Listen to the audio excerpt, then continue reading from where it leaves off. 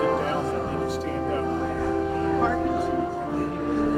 Sit down and they can stand up.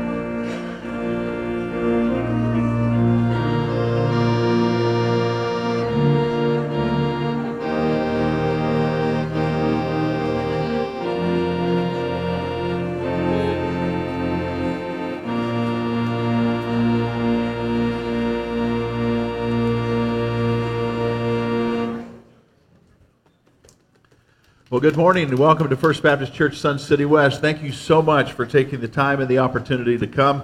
This is a day that we have joined together to worship Almighty God, to honor and to encourage each other, to pray for each other, to spend time as a family at the Lord's table, to honor service of both our veterans and also service of our deacons and deacon candidates. You're going to hear from all of those in just a little bit. Very special time.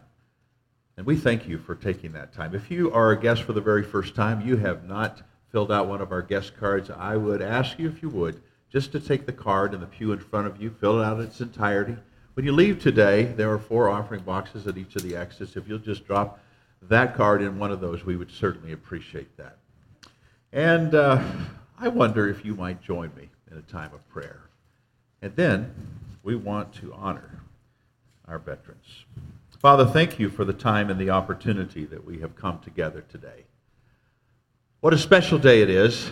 Every single day we get the privilege of coming before your presence in prayer and in your word, and listening to your Spirit that you have given to each one of us who have a faith in Christ, that we might listen, that we might be obedient.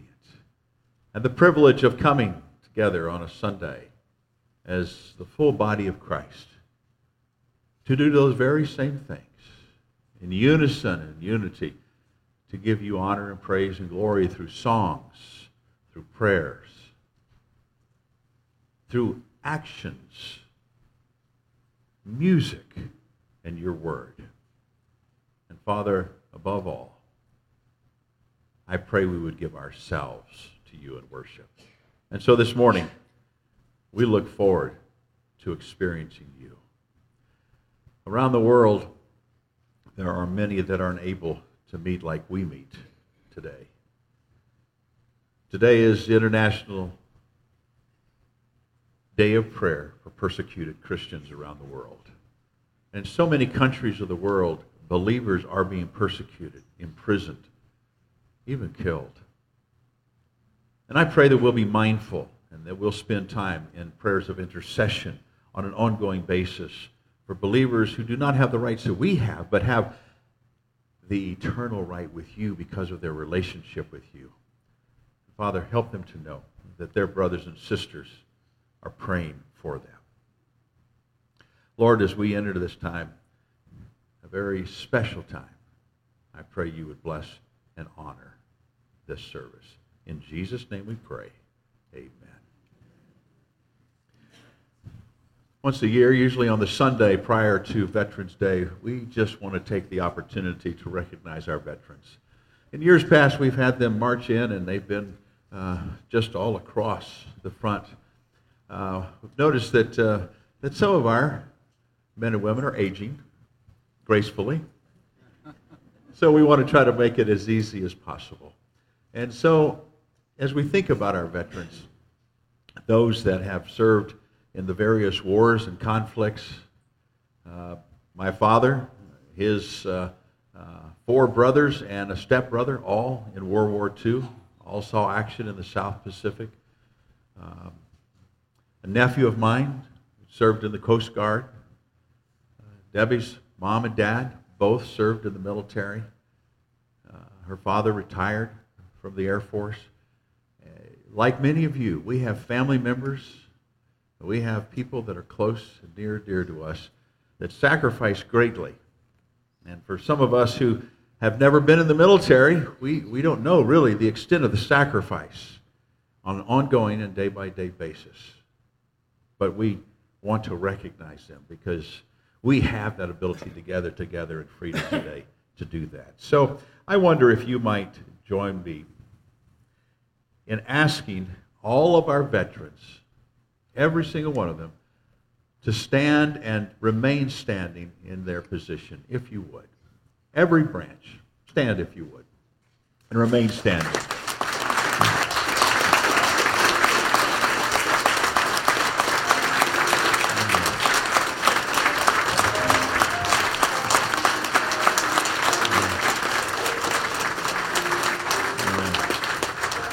We have a very special gift for you, and if you'll remain standing, we have our ushers and helpers who are going to give those tokens of our appreciation, and that's all it is a token, because we appreciate you so much, but we want you to know we love you and we care about you. So if you would, take the opportunity. Remain standing, and these folks will be passing out these special gifts.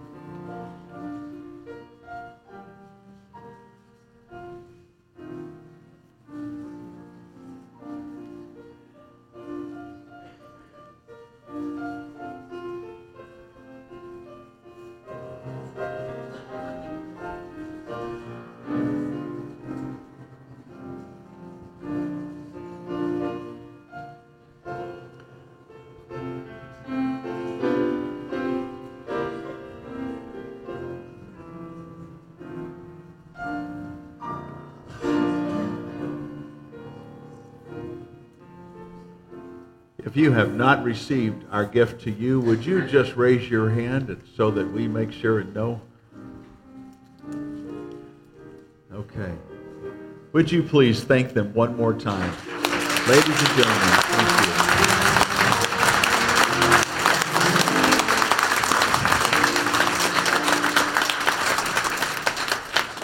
you. Go ahead and be seated if you would. And I just want to recognize another group of folks. If you are a spouse, a loved one of a veteran who has passed on, we would like to honor you and your spouse. If you would stand, if you are a spouse of a veteran who has passed. Yeah.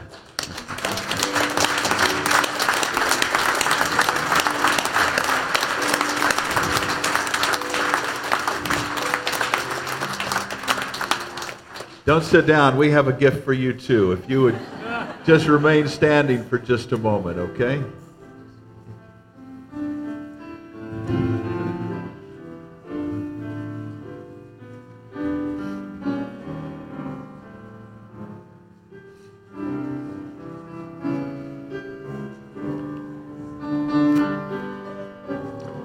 Just keep standing. They'll be there in a moment.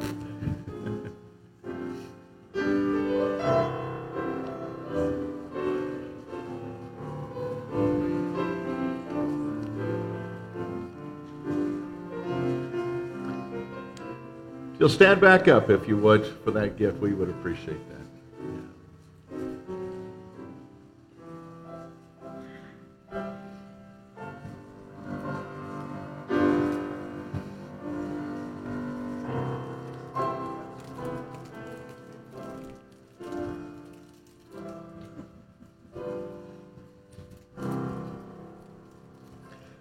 Would you thank them one more time?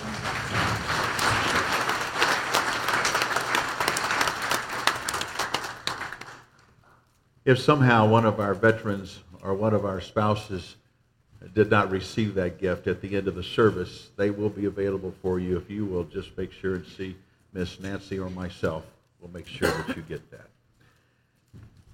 Dr. Bob Marty, we have asked to come and lead in a time of prayer of encouragement, a prayer of commitment, a prayer for our veterans and their families.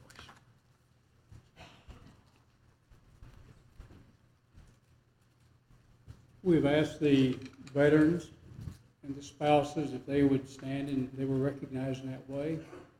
I'm going to ask the rest of you to stand and allow them to be seated. We might give honor to them for the sacrifices they have endured. So would you stand if you are not a veteran or a spouse?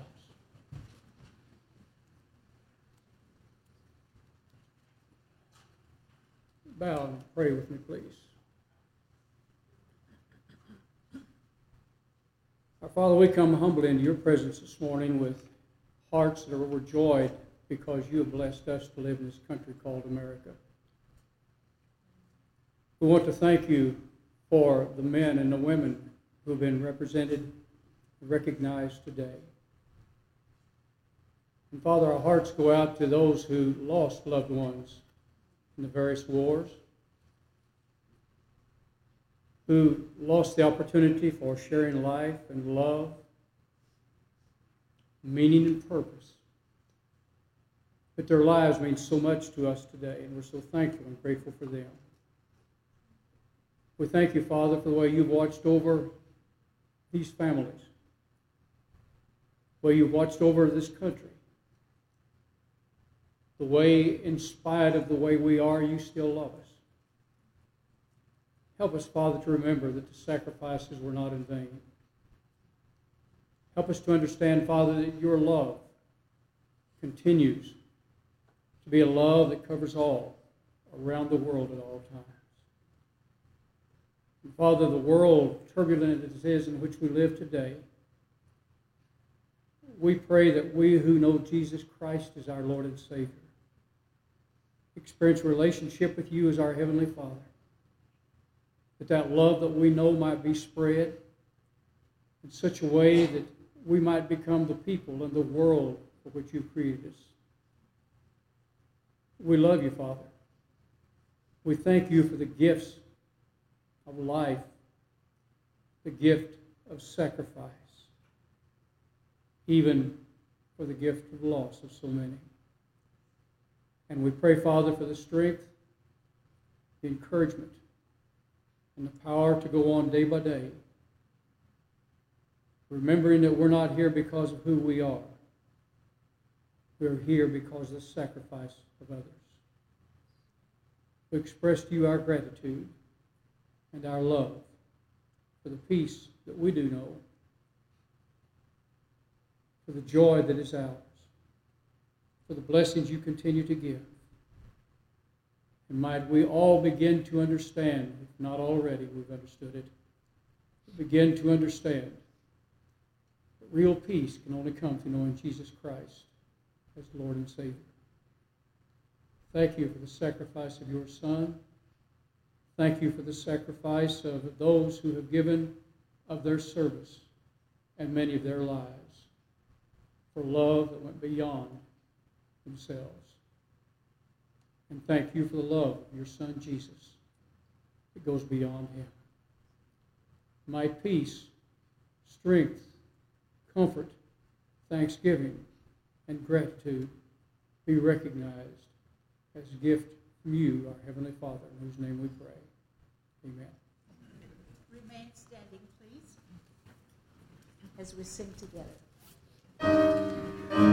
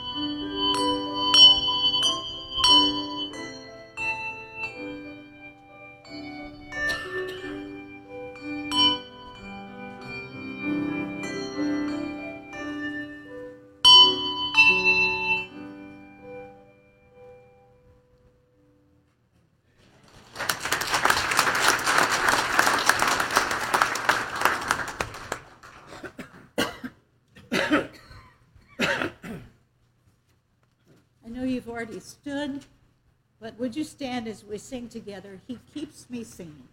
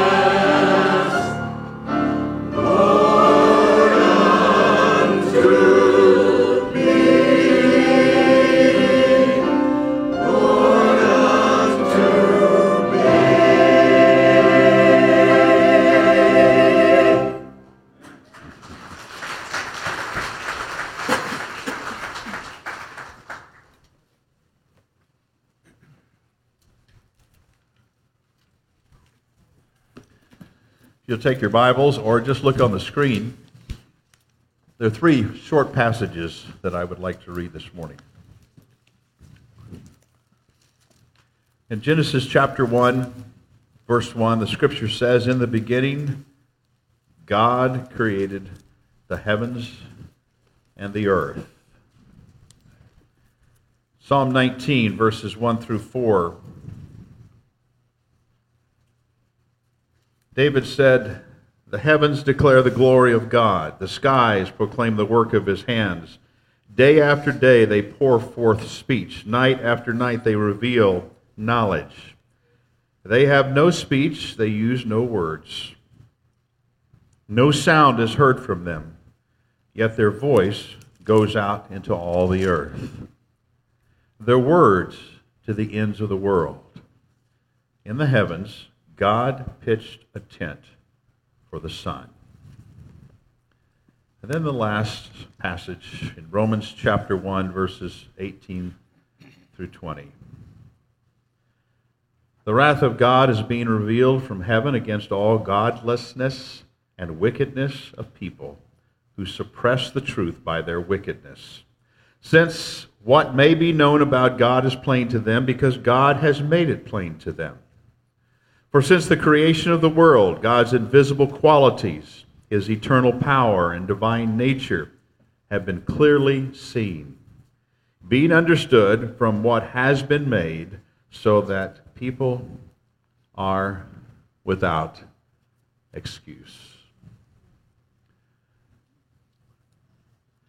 The United States has continued to move far from its Judeo-Christian roots.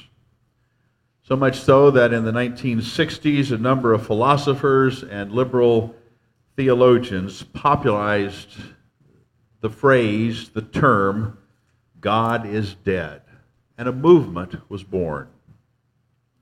This was the culmination of this spiritual regression that's had its impetus a century earlier with the writings of Friedrich Nietzsche, who provided atheism with its philosophical basis, and Charles Darwin, who offered a scientific rationale. Today, atheism is implicitly taught throughout our public school system because in the realm of the public school system, in the attempt to be pluralistically neutral, they ignore God altogether.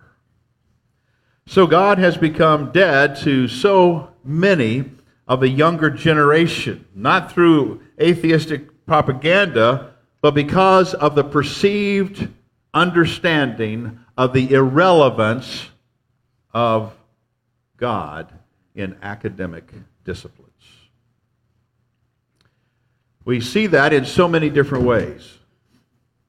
The latest surveys that have been communicated to us show that the nots, or nuns, as they call it, percentage-wise, are growing exponentially, meaning that they don't have any religious affiliation. They do not believe in God. And so as we have continued in this passage on the biblical worldview and addressing the key theological and doctrine tenets that is so critical to us, for us to have a biblical worldview, we come to the last one, which is, does God exist? I've broken this in two different parts because there are two different aspects that I want to address this Sunday and then again next Sunday. The question is, how does a believer respond to those who do not believe that God exists? Well, we understand that there's a human dilemma. As you read Scripture, there are biblical presuppositions that have a bearing on understanding why there is so much controversy over this belief in God. The following concepts are presupposed, taken for granted by the Scripture, that they are automatic. There was no need to prove them. One of those is the sufficiency of natural revelation. God's existence is assumed and not proven in Scripture. You go back to the first passage that we looked at, Genesis 1:1. God, in the beginning, God created the heavens and the earth. The writer didn't seek to go and try to prove God's existence. It was presupposed. He's the one that did it. He's the one who took absolutely nothing and spoke into it everything that exists today, the universe. However, the Bible also states that creation itself, through natural revelation, testifies to his existence. We read that in in Psalm 19 and also Romans chapter 1. He said, the beauty of the earth, everything that is put in its place. Paul said that the invisible God is seen through every single thing that we see, so that the would-be doubters are without excuse. You can have this understanding of God and the existence of a supreme being, an intelligent creator, without ever having heard that, because he says creation, puts an exclamation point on it. Another concept that is presupposed by Scripture is the inborn spiritual nature of humankind. Anthropologists have long observed that human beings are incurably religious.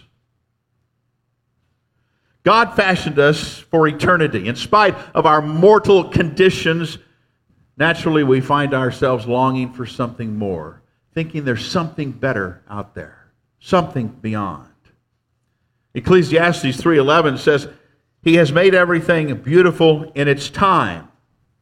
He has also set eternity in the hearts of men, yet they cannot fathom what God has done from beginning to end. That phrase, that He has set eternity in the hearts of man, tells us that He created us to be eternal beings. The French philosopher Blaise Pascal referred to this as the God-shaped vacuum in all of us. So why, if we have this innate, incurable desire to be religious, the spiritual vacuum of wanting something more, we have everything around us as far as creation that says there was something that put all of this in motion, why is such a struggle with belief? And that takes us to the reality of human depravity. You see, we have all inherited a fallen, sinful nature from our first ancestors. Paul said in Romans 5:12, Therefore, just as sin entered the world through one man, and death through sin, and in this way death came to all men because all have sinned. See, this inherited sinful nature, this bent toward choosing to go the other direction, the darker direction, it affects not only our body and our soul, but it also affects our mind. So in our natural state, we are not neutral in interpreting spiritual things. We are, in reality, enemies of God. Oh, it's not something overt that we say, oh, I'm going to be an enemy of God. But when we choose to sin away from His righteousness that separates us, we're an enmity between God. Paul said in Colossians 1:21, Once you were alienated from God and were sinners in your minds because of your evil behavior. He said, once you were that way, alienated, your sinful behavior, you were enemies of God. The beautiful thing is that he said, once you were that. But in talking to the believers at Colossae, they were no longer that way because they had embraced Christ into their lives.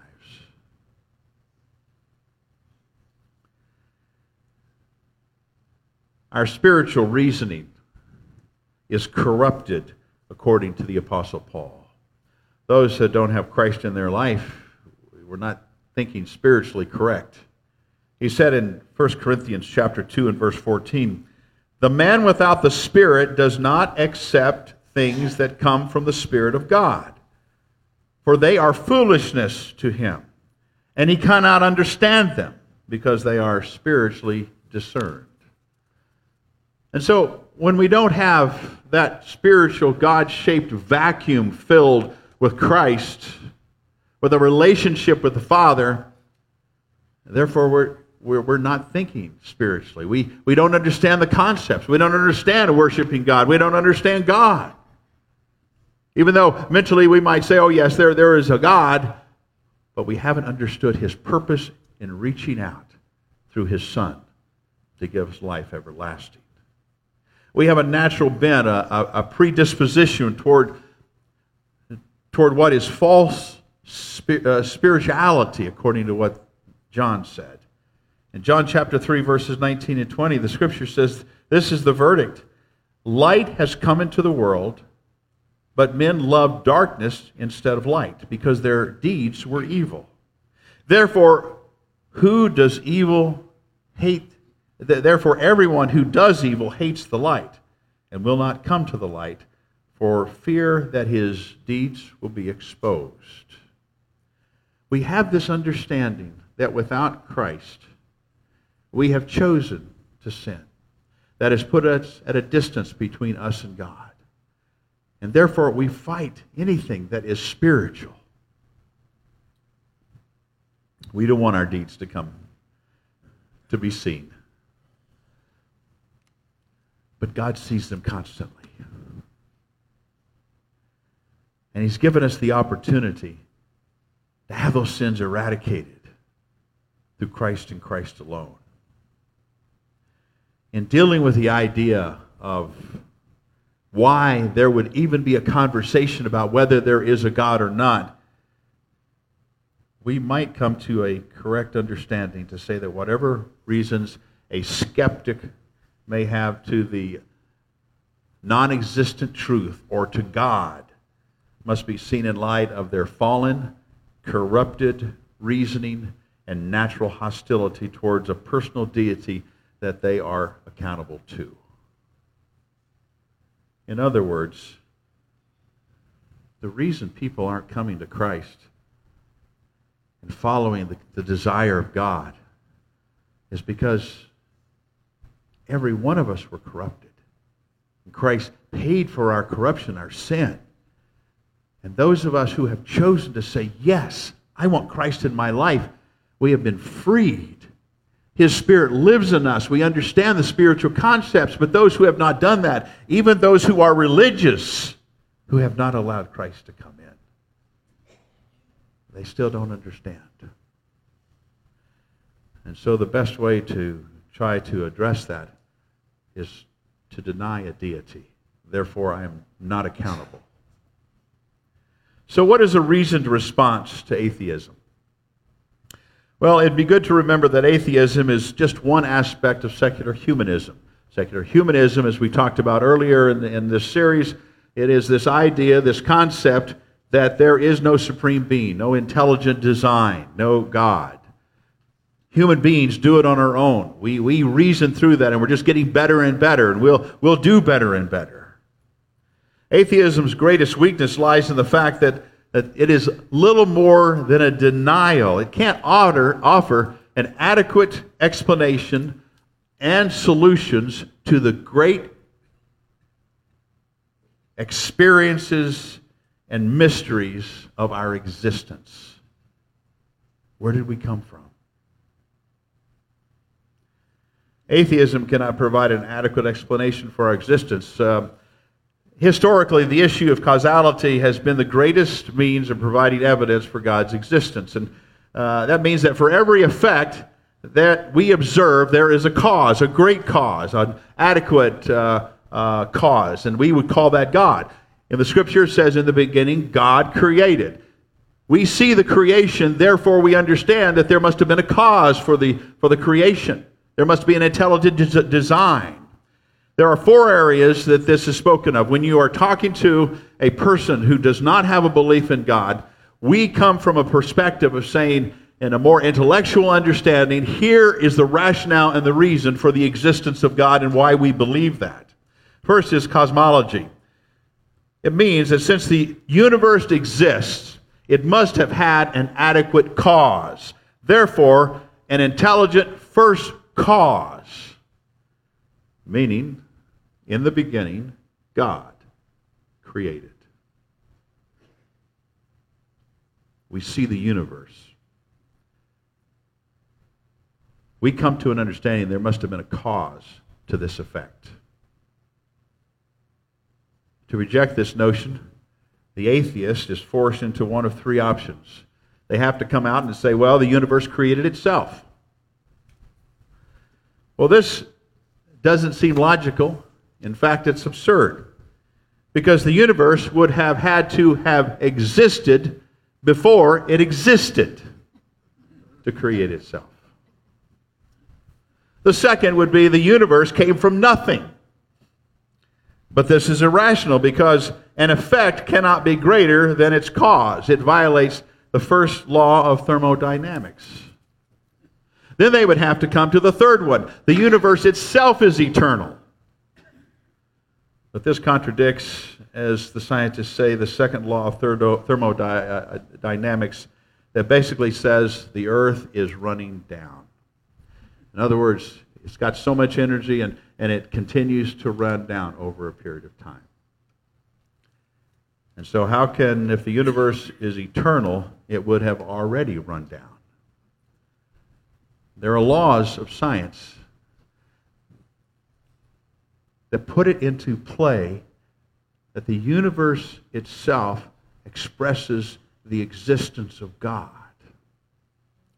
The chain of cause and effect cannot be infinite, but must terminate at the first cause, which in itself is eternal and uncaused, and we call him God. In other words, everything started with God. Everything is going to end with God. The second is a term called teleology. It means that the universe demonstrates order and purposeful design. In other words, why do planets not just run into each other? Why are we able to live here on the earth when the sun burns everything else around here? You go to Venus, it's too hot. You go to Mars, it's too cold, and beyond. There is this order in the universe that everything is timed perfectly.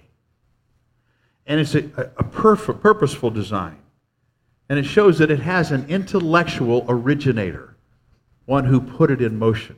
To put it another way, non-thinking matter and energy could not have arranged the complexities in nature that we see in the universe any more than putting all the parts of a Swiss watch together in a box and shaking it all up and hoping all the pieces find its way where it should be.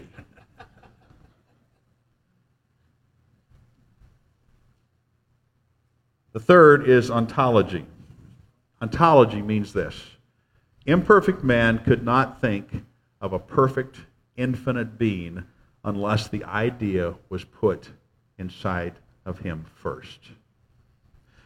In other words, somehow we had just come from a blob somewhere, and we just elevated our intelligence moving forward, we never would have even had the concept of a perfect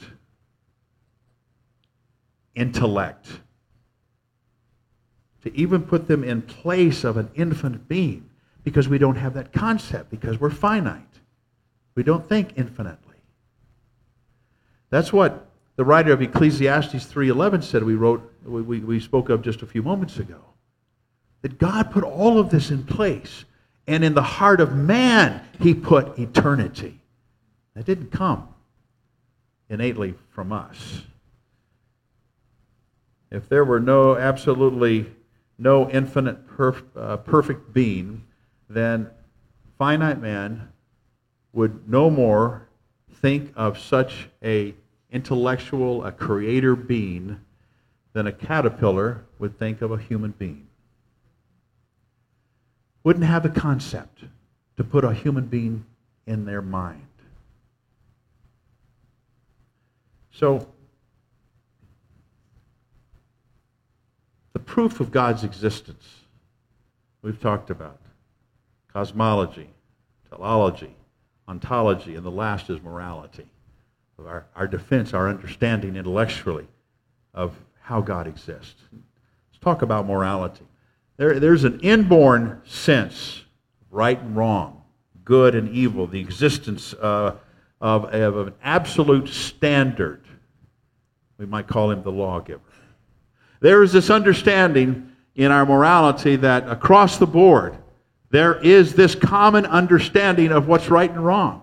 Now, it's being twisted, I promise you, today in a lot of different ways. But down deep in the heart, that had to have come from somewhere. Paul said in Romans chapter 2, verses 14 and 15, "Indeed, when Gentiles who do not have the law do by nature things required by the law, they themselves are a law." They even though they do not have the law, that since they show that the requirements of the law are written on their hearts and their consciences, also bearing witness, and their thoughts now accusing, now even defending them.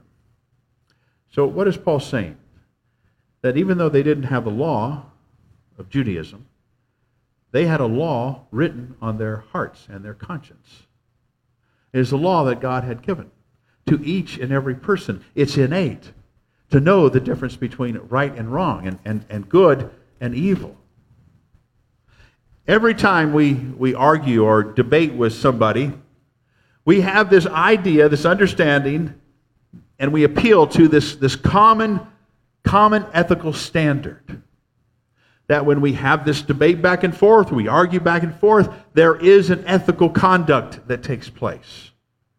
Put it another way, how can we call a crooked line straight unless we know what straight is? Where did we get the concept of a straight line so that we could identify what's a crooked line? Where do we know what is good unless it had been put within us? The moral law is not culturally relative because all cultures for all time have agreed on some basic ethical issues. What is cowardice? What is selfishness? What is double-crossing friends? Well, they're universally condemned. Doesn't matter what culture you go to, there are some things that were just right and wrong, good and bad. Atheism cannot provide an adequate explanation for God's existence, but we have the ability to do that. Because there are standards by creation itself that shows it, in addition to what God's Word has to say. Also, we find that atheism cannot provide an adequate solution to the human experience. In a book, A Shattered Vestige, the author notes that atheism's weakness and great loss is revealed in part in its inability to prove meaningful answers to human experience. An atheist can't give you some things that will make you look hopeful to the future. You see, because a universe without God offers no law. As indicated earlier, atheism provides no basis for ultimately deciding what's right and wrong. Because if there is no God, then man assigns what is right or wrong by their own belief. It's arbitrary, whatever those values are. It's nothing more than a person's subjective opinion. If there's no absolute standard barrier, no absolute moral, ethical standard, then whatever I think is right becomes law. And usually that expresses itself on who has the power or pragmatism or anything that can be justified. I think about Hitler and Nazi Germany. The idea was a cleansing to bring about an incredible,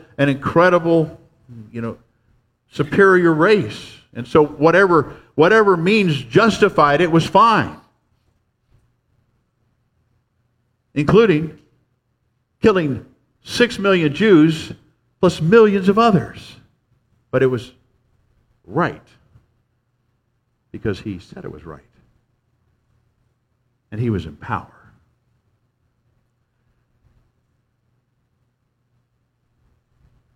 The ruling ethic for us is this understanding that there must be an intelligent design, a creator we call God, that puts together a standard of what's right and wrong because it's innate in us. And it's not, and should never be, a decisive factor that a human says what's right and wrong, but what God says is right and wrong because he is perfect. We also find that a universe without God offers no hope. Without God, life, relationships, meaning, justice, it all ends at the grave. It's gone, period. Death means nothingness, despite the human heart that longs, desires for something beyond the grave. Ultimate justice will never be rendered to anyone if there's no heaven to be gained or hell to be avoided. What comfort can the atheist give parents of a dying child if there is nothing beyond? What help to a broken-hearted person? They can give no hope other than, well, somehow just try to get through life. Isn't that a sad existence? A universe without God offers no law, no hope, and it offers no meaning. The three greatest questions that have haunted philosophers through the ages are these: who am I? Why am I here? And where am I going? Those that do not believe in God, their answers are hopelessly hollow. They say, well, as human beings, we are the result of random, purposeless processes acting through the course of time, and that our lives carry absolutely nothing of eternal significance, and that the sum total of our existence is snuffed out at the time of our death. Man, that'd make you want to get up in the morning and be excited, wouldn't it? Wow. And yet, in our world that seems to be darkening, this is the mantra: that man can do better and better and better. And yet we see the world getting darker and darker and darker. In contrast, the Christian affirms that he or she is created in the image of God. That he or she lives for the glory of God and with eternal significance. It matters. And that we will live forever in glory. That's the contrast. The contrast between God's existence or saying he does not exist. We hold to the Scripture, and the Scripture is very clear about God's existence, presupposed in everything. But even by creation itself, the universe itself, it clearly defines and clearly communicates that God is here for you. And he sent his Son, Jesus Christ, because he loves you. And he opens his arms wide. No matter what sin you have committed, because we all have sinned. But he wants to take your sin away and give you life everlasting. That which fills the spiritual vacuum. And Jesus is the only one that can do that. For the believer today, you need to be able to communicate clearly, not only in your own mind about God's existence, but also to your friends who question that. And quite frankly, who go through some difficult times in life saying, well, where is God?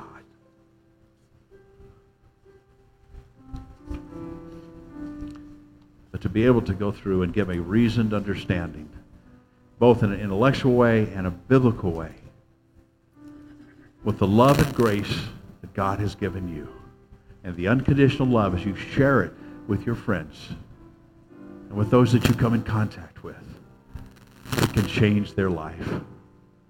And this morning, I'm going to ask you in our invitation if you would just give your life to Christ if you haven't already. Or this morning, recommit yourself where you are in your pew to say, I want to learn more. I want to understand more. God, help me to clearly communicate to those I'm around about your love. You make those recommitments if you would. Father, as we go into our invitation, I pray that we'll make the decision because we've been listening. And we'll make the decision to respond as you've led us by your Spirit. In Jesus' name we pray. Amen. Please stand, please. Just as I am without agree, but that thy blood was shed for me, and that thou bidst me come to thee, O Lamb of God, I come.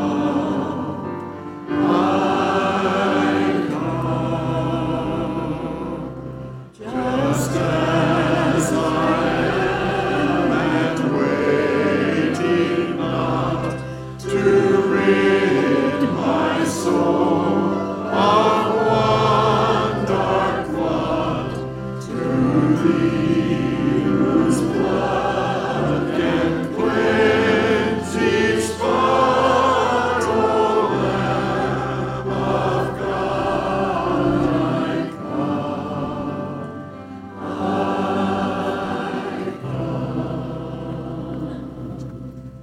Why don't you go ahead and be seated if you would.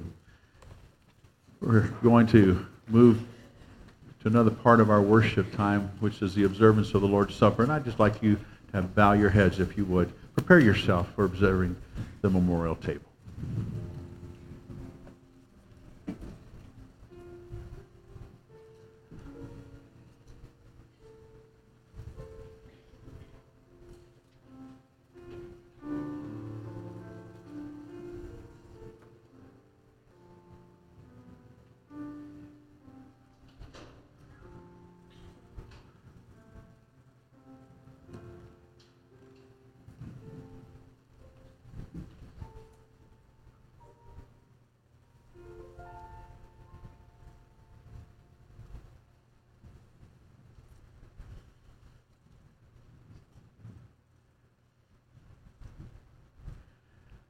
Father, as we come to this time,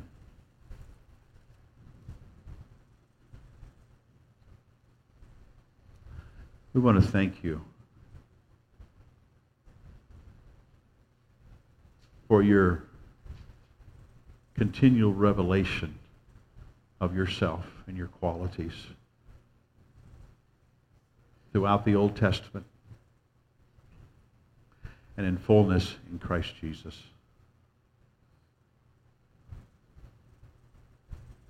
As Peter preached, who was crucified by us. One who was sinless, no sin at all, an innocent man, with a fullness, Father, of you, willingly to sacrifice himself. And not only the physical agony, but Father, the spiritual battle that took place with Satan himself. And it was through that battle that he broke the chains of bondage for so many of us as captives. And he paid for our sin. And you raised him from the dead, a living Savior. And as we approach this memorial table, we remember him. We remember what Jesus has done for us, but we also want to listen to you on how you want us to live for you in a life that is sacrificial, so that others like us who have been in bondage can be set free. And so as we take of the bread and drink of the juice, speak to us, God, as we have prepared our hearts, and help us to respond. In the name of Jesus we pray. Amen.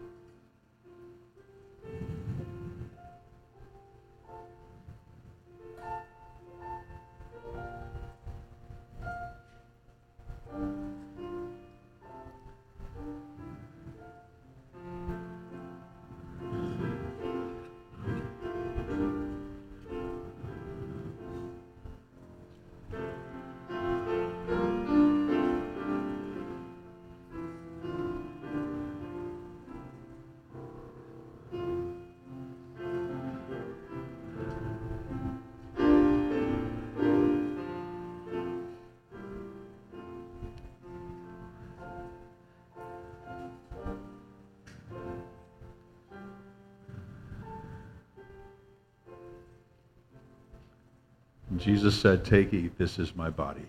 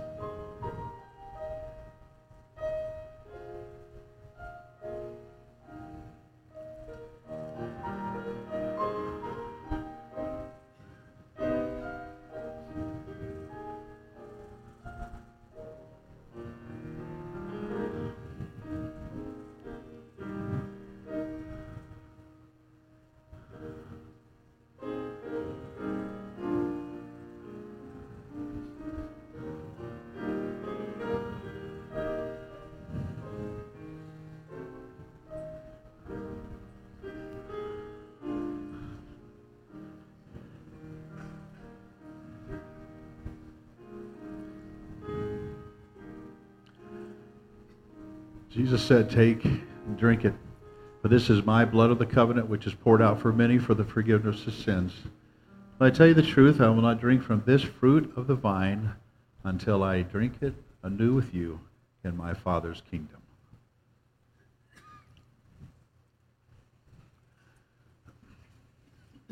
The gift of salvation through Christ's death, burial, and resurrection. The promise of life everlasting, fulfilling the eternal vacuum that we have, but we were created for. It comes through Christ alone. You will join me in prayer, and then we will segment to the next part of our service. Father, thank you. Thank you for your unconditional love. And help these elements that have inspired and encouraged us to be remembrances of the sacrifices, the opportunities, and the gifts of salvation through the gospel that we can give to so many others. And help us to be faithful. In Jesus' name we pray. Amen.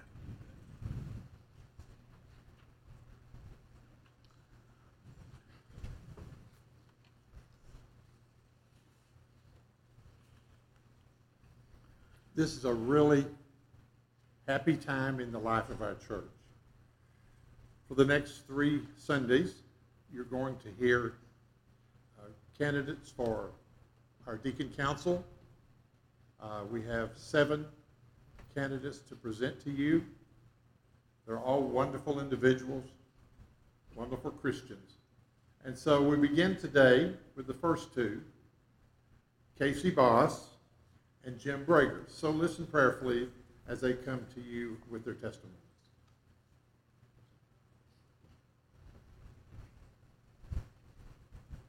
My name is Casey. I'm a Christian, and I'm going to heaven.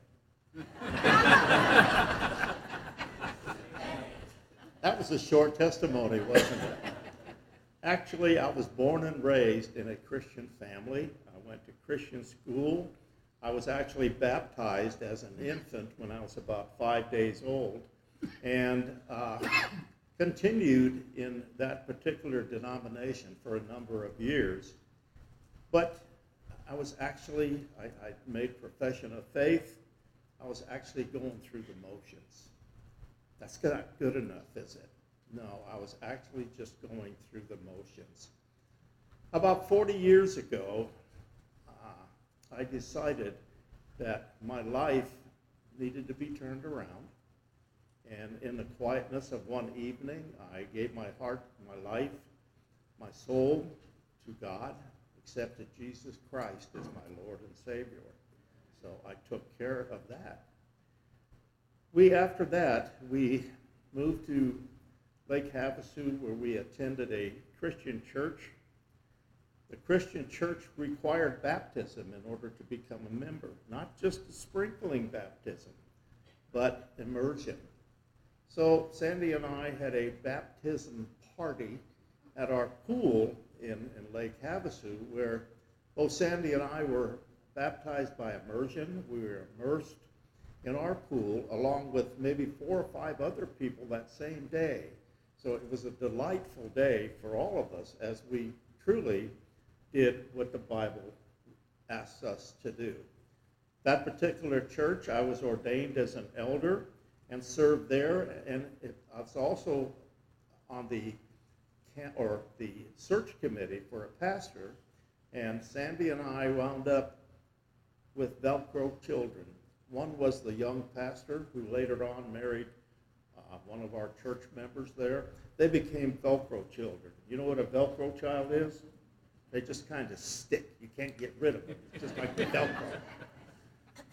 They gave us 2 wonderful Velcro grandkids.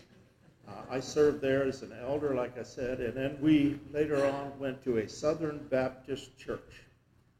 And while we were at the Southern Baptist church, I served there as a deacon. I was ordained there as a deacon.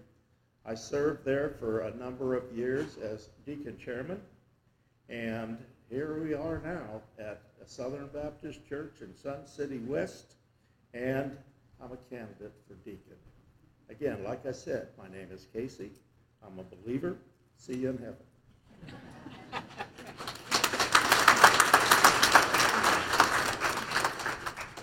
Okay. Jim?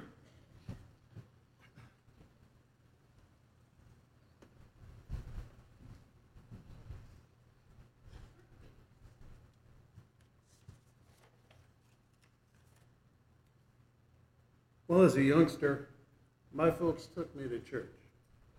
At the time, it didn't mean a whole lot, and I suppose that's because my folks were making me go. That changed when, as a 13-year-old boy, I had my first personal encounter with Jesus Christ. It was at that time that I knew he was real. The circumstance was a terrible car crash that nearly took my father's life. As you might expect, when I met the Lord, I told him, "Save my dad and I'm yours." Well, over the ensuing years, like so many other youngsters, I wandered pretty far away from him. The event that brought me back to him was meeting my future wife in 1963. But that's a story for another time. After returning from the service in 1965, Diana and I began to date. I asked to get together with her one Sunday evening, and she explained that she and her family always attended evening service on Sunday, but I was welcome to come along if I wanted to. Well, being very enamored with that young lady, I jumped at the chance. That was the evening that changed my life forever. I really enjoyed the service and the personal experience I had learning about the Lord. It brought me back to that time of my first encounter with him, back when I was 13. And I wanted more. In January of 1966, I gave my life to Christ in believer's baptism. Since then, God has been first in our lives, marriage and family. He has been there with us through good, mediocre, and hard times, but he has always been there. If I had the time, I could recount to you many instances where God carried us through all the events in our lives, and some of you would probably have very similar stories. The position of a deacon is not one of honor. It is a position of service, a service to the congregation and to the pastor. Having served previously, I have some knowledge of the task and what is required. Therefore, if confirmed to serve you, I would ask for your ongoing prayer that I can serve faithfully, serve God faithfully, serve you faithfully, and serve our pastor faithfully. Thank you.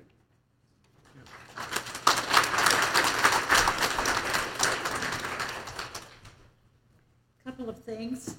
If you have not already purchased your ticket for the Thanksgiving Missions Awareness Banquet, you will need to do that either today or next Sunday for sure. And Carol Woods will be in the small lobby if you would like to purchase that ticket after today. These shoe boxes need to be taken today and filled and brought back by next Sunday. There are a number of boxes just inside the CLC on a table as well as in the main lobby out front. There's a list inside. When the boxes were folded, it covered up the fact that you are asked to provide $10 for postage to help offset the cost. But if you would include in your box the items that will be sent for a little boy or a little girl, and also the $10 for postage, we would really appreciate that. There are sign-up sheets in both lobbies for the SOS, which is Single Only Sisters. They will be having a time of Thanksgiving praise this Thursday at 2 o'clock, and also for the men's ministry luncheon, which will be next Tuesday, the 15th. You'll need to sign up for that, men, if you haven't already. I encourage you to stand as Bill Swinney, who is our Deacon Council chairperson, comes to lead us in our closing prayer. May we pray? Heavenly Father, let the words of my mouth, the meditation of my heart be acceptable to you, O Lord, our strength and our Redeemer. Bless us as we go. Help us to carry your word throughout the community and where all we go. We thank you, Lord, for loving us and caring for us. In your holy name we ask it. Amen.